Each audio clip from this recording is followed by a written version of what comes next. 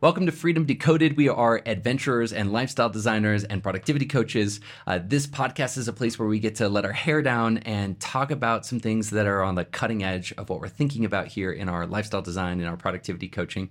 Today, we're going to be talking about cutting the bottom 20%. I love this concept.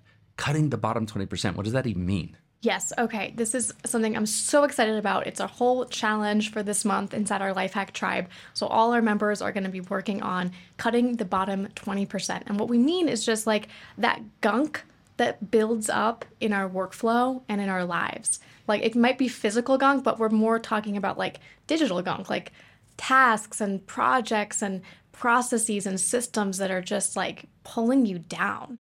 You know what trips me out about this is that on one level, if you ask somebody in the right frame of mind, do you think there's, anything that's built up, any gunk that you could cut? People will sort of academically say, well, yeah, of course. But then when you ask them specifically, hey, what specific people do you need to cut from your life or your business? What specific processes, what specific projects? All of a sudden now they feel very precious that like every single thing needs to be there, or they've got some excuse about why now is not the right time to cut it, or they've got to do something else. So it's very ironic that people have very dualistic, almost oppositional perspectives on cutting the bottom 20%.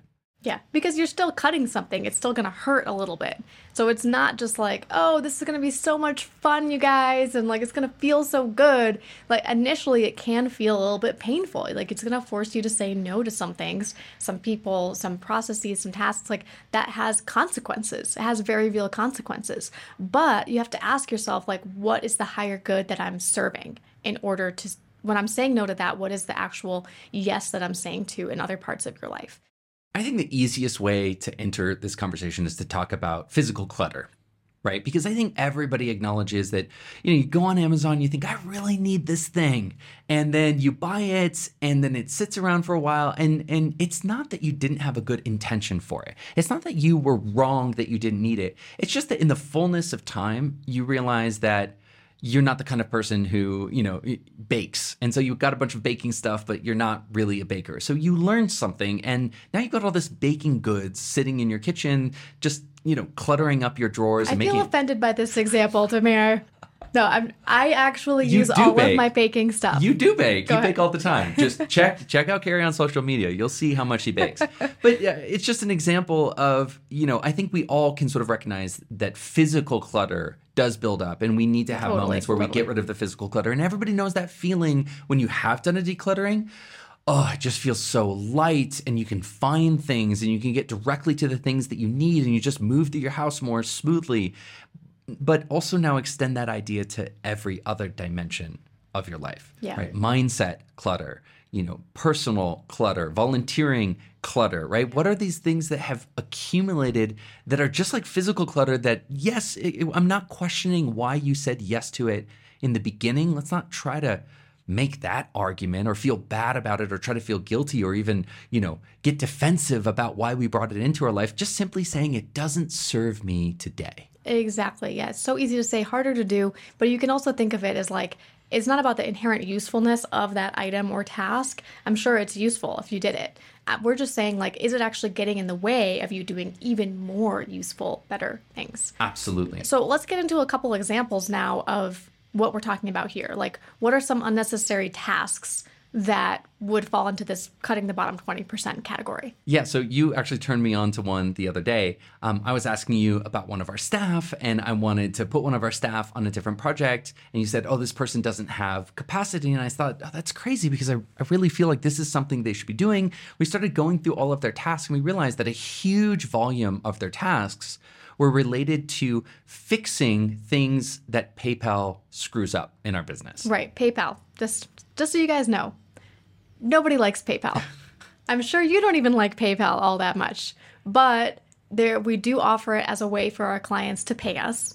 The problem is PayPal is so outdated and behind on their features that it is not keeping a pace with all the features we want to provide to our members, like being able to easily switch a subscription plan or add a credit or get a discount or pause a month or whatever it is.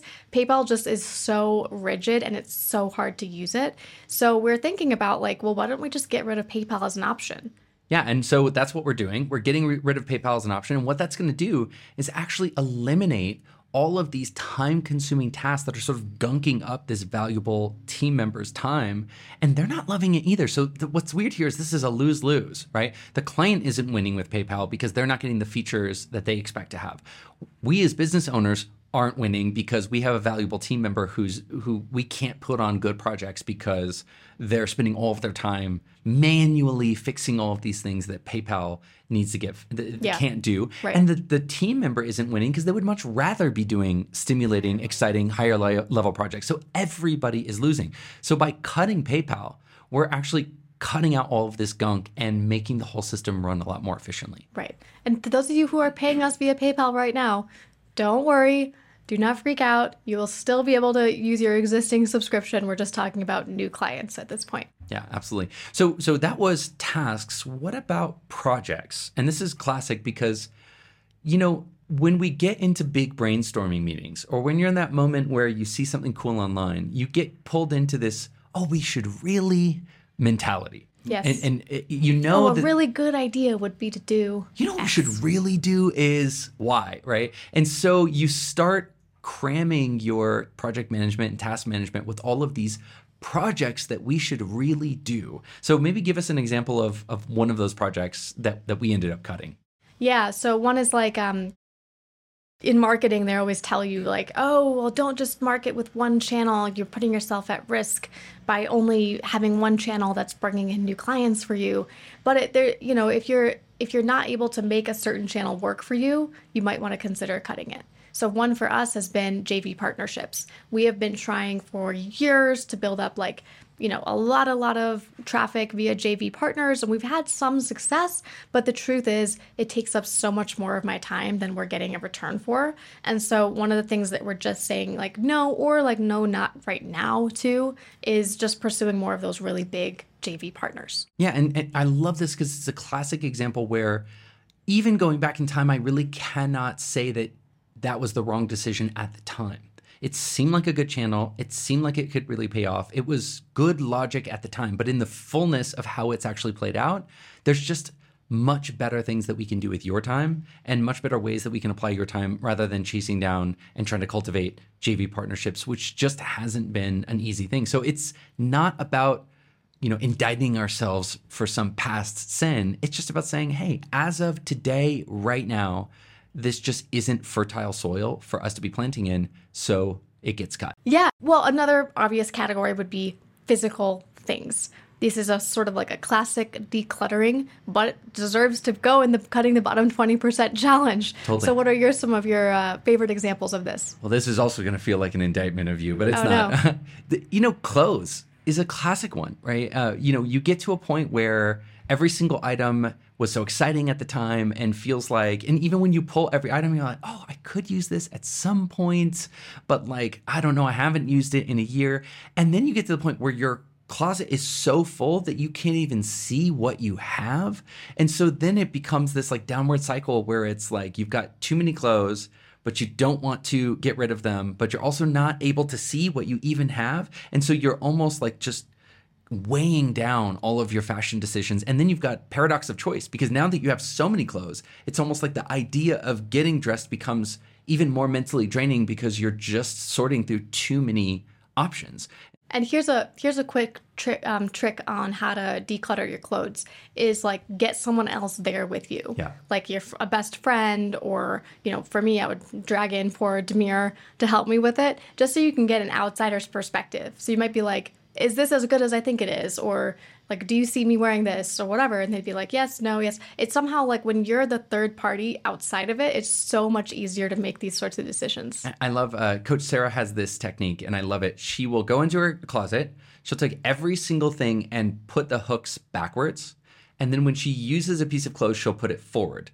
And so then after 3 months, 6 months, 12 months, The ones that are still hooked on backwards, you know inherently, I haven't worn that in 6 months or 12 months. And so that gives you a really interesting cue to like, okay, these are the things that really aren't in rotation. They're not getting used and maybe they should get cut. But physical items is that's a classic example. What about processes? I think people can, this is an interesting thing, processes, right? Like what's a process that's like an existing, it's like a recurring task usually, a process usually means something recurring.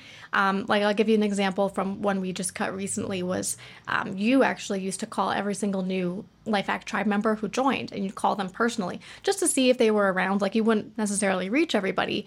Plus like with time zones, sometimes it was hard to reach somebody. But the point is you used to do every single person. And after a while we were like, man, this is like a lot of calls that you're making and we're growing so fast and we don't know that you have capacity for this anymore. And sometimes starting to fall behind on some of these calls. And so then we had to really ask ourselves was like, well, is it worth it? Yeah. Right? Is it worth it? Or can we replace this with a better process that's much easier to run that results in like 100% success rate in terms of reaching people? And so we ended up doing that. Now we have one of our head coaches. He records little videos and sends them out to all of our new tribe members who join. It's just such a nice personal introduction to Tribe, but it doesn't require any of your time, and it's a better customer experience. Yeah, and so I think it's a great example where at the time, it was something that we could do at the time. It worked at the scale that we were at, but now it's the positives are getting outweighed by negatives, and it's slowing us down, especially me, a critical content creator and thinker in the business. I just can't be bearing all of my time on that, and so it's a great example how something could have been completely appropriate and good at the time that it was instituted, but then later on down the road, it still deserves to be analyzed and like, is this, when I weigh the positives and negatives of this, is this carrying its own weight? Right. Or is it, it's like every person's life and every person's business is a boat, right? And so everything you put in that boat is sinking the boat, and you want to make sure that it's carrying its own weight and it's propelling the boat forward and it's creating buoyancy in the boat. Right. And you do get to a point where there's certain processes where you're like, I get why I did this before, but I don't know if this is serving me like it used to. Right, totally. And one other category that we wanted to get into as well is people. People we thought deserved its own sort of special category. But if you're somebody who leads a team of a lot of people, this is a good opportunity to sort of look at your roster of people and ask yourself, do I need to cut any of my staff members? I think the easy thing here that people maybe think we're going to talk about is people in your life, and I'll extend it to personally too, people in your life who are obviously bringing in negativity. Right? Like employees who are obviously non-performant or who are obviously bringing down the mood, or friends who are obviously damaging and bringing drama in your life, right? I'm actually not going to talk about that. I think it's already obvious to you that you should get them out of your life. And then we could do a whole different podcast on like, actually summoning the courage to cut that person out of your life. But I think what's less obvious about people is the bottom 20% who are just barely there. They're fine. Yeah, they're fine. By. So the way I would do this is I would sort of look at your staff members and sort of just in your head give them all a grade of A through D. You could even just write it down on a piece of paper.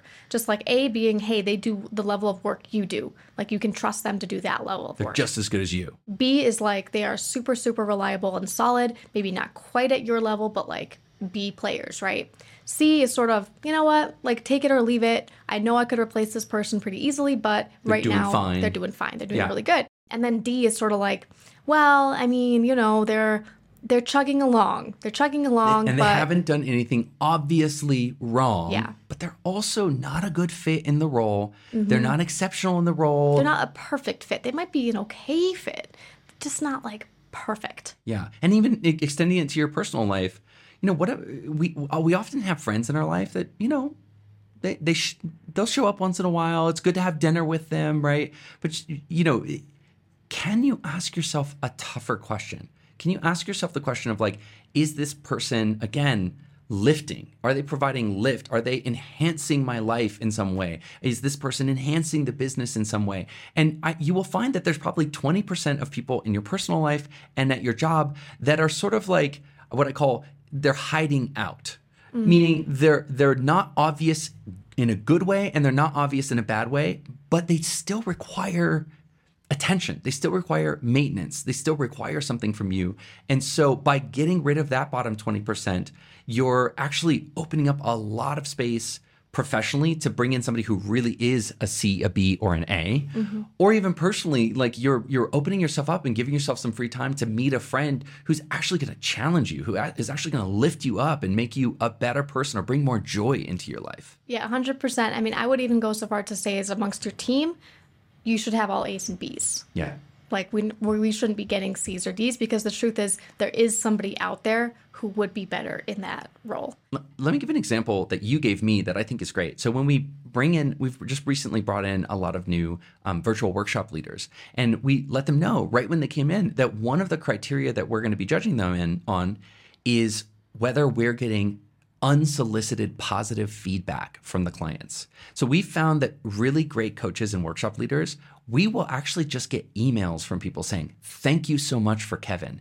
I just had a call with Kevin and I feel so clear. I'm so ready. I'm so inspired," right? And so we know that that's somebody who is out there creating positive impressions. So I think one standard is anybody complaining about them? Right. Are they clearly non-performant? But we have a higher standard, which is, at some point, if you're with us over the course of 6 months or a year, and we haven't gotten anybody going out of their way and saying, "Oh my God, I just had such a great experience with," I'm just going to make up a name that we don't have. And there's no Denise at our company. Yeah. But if somebody says, if we don't hear anything about a Denise, well, then that's actually a clue for us that they're not really giving the kind of client experience that we want, which is a blown away client experience. Exactly. Yep. Totally true here. Awesome. So remember, this month for our Life Hack Tribe members, Demir is going to be leading a whole training and challenge around cutting the bottom 20%. So if you're in Tribe, do not miss that training, which is coming up soon. And if you're not in Tribe, then now is the perfect opportunity to join. You can join at lifehackmethod.com/tribe or via the link in the description. Thanks everyone for listening. We'll see you next time.